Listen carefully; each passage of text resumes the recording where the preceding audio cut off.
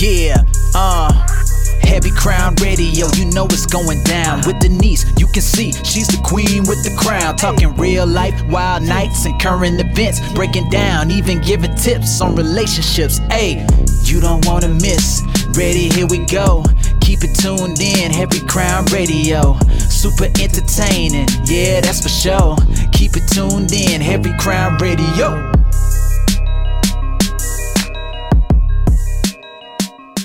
Everybody, to a series that's going to be the first of many episodes discussing what's transpiring right now currently with Erica and Tom Girardi. Obviously, you've seen the news, and while you may not know who Erica Jane is, you definitely know who Tom Girardi is. You know, Erin Brockovich, multi-million-dollar settlements. He's basically... trying to think of how to say it. He's like he was the face of law, basically. He was someone who was a very well-respected attorney, and things took a turn for the worst. And I'm not saying was because he's no longer with us. I'm saying was because his reputation has gone from marvelous, all around astounding, to disgraced. Completely disgraced. He's been disbarred now. I believe that was what I read last week or the week before. But one of the biggest parts of this is, what did Erica know, and was she complicit? Now, a lot of people have already jumped to conclusions on this, but I'm going to back it up. This first came to my attention in about, I think it was June, when I first started reading these emerging reports about Tom's legal misconduct. And this ranges from accusations from clients who say that they never received their settlements, even though he had received the money. So that is a serious accusation. And these are accusations coming from people who have been through a hell of a lot of stuff, like some really, really heavy stuff. So that's what makes it all the more devastating and shocking to me, because the Tom Girardi that I saw on Real Housewives of Beverly Hills is not this same man. Like, he's not this sweet, lovable, kind man. And not to say that everybody on reality TV is who they're presented to be, but I'm just saying the person I saw, the perception I got was, wow, this guy is so nice, heart of gold. Just, he came across in such a way to me that I really liked him. I didn't see anything wrong.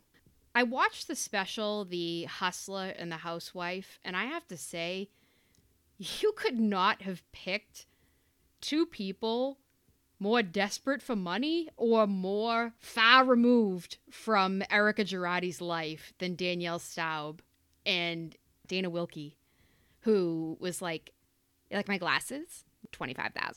Keep in mind, this is the same woman that's sitting there talking about Erica and her love of money and this and that. And it's like, really? You, of all people, are going to sit here and judge? Get out of here.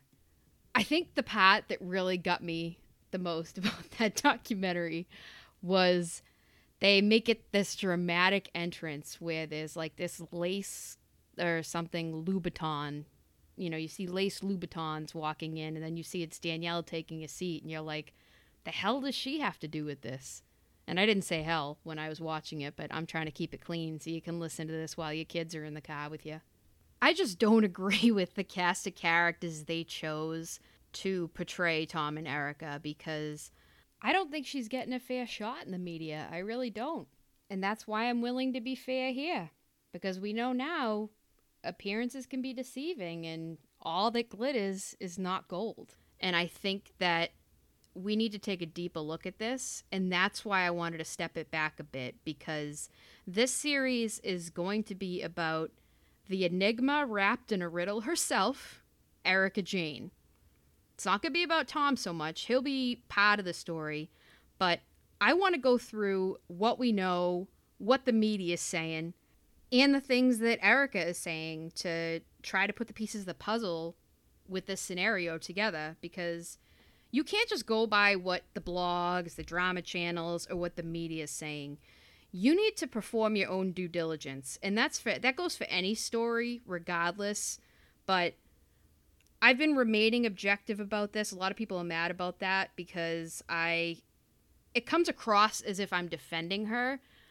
But what I'm doing is I'm saying you're being very quick to judge. You need to simmer down, take several seats, because yes, you've been told A, B, and C, but what's underneath that is so much more important that you need to see that as well.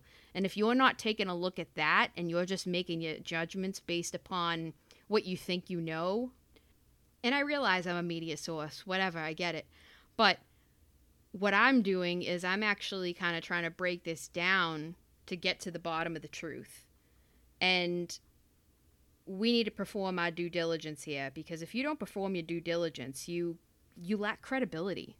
You really do. And like I said, I've been remaining objective because I definitely need all the facts before I say something or before I make a judgment call that, in my mind, somebody was complicit in a scenario when I know very well that there are justifications for certain things that she's being accused of. There are definitely at least 5 scenarios I can think of offhand where people have judged her that I was like, well, I can play devil's advocate there and say A, B, and C, because it is true. Like, you can't just believe one thing. And I know that I'm kind of being very vague right now, but it's because of the fact that I am going to get into this more in depth.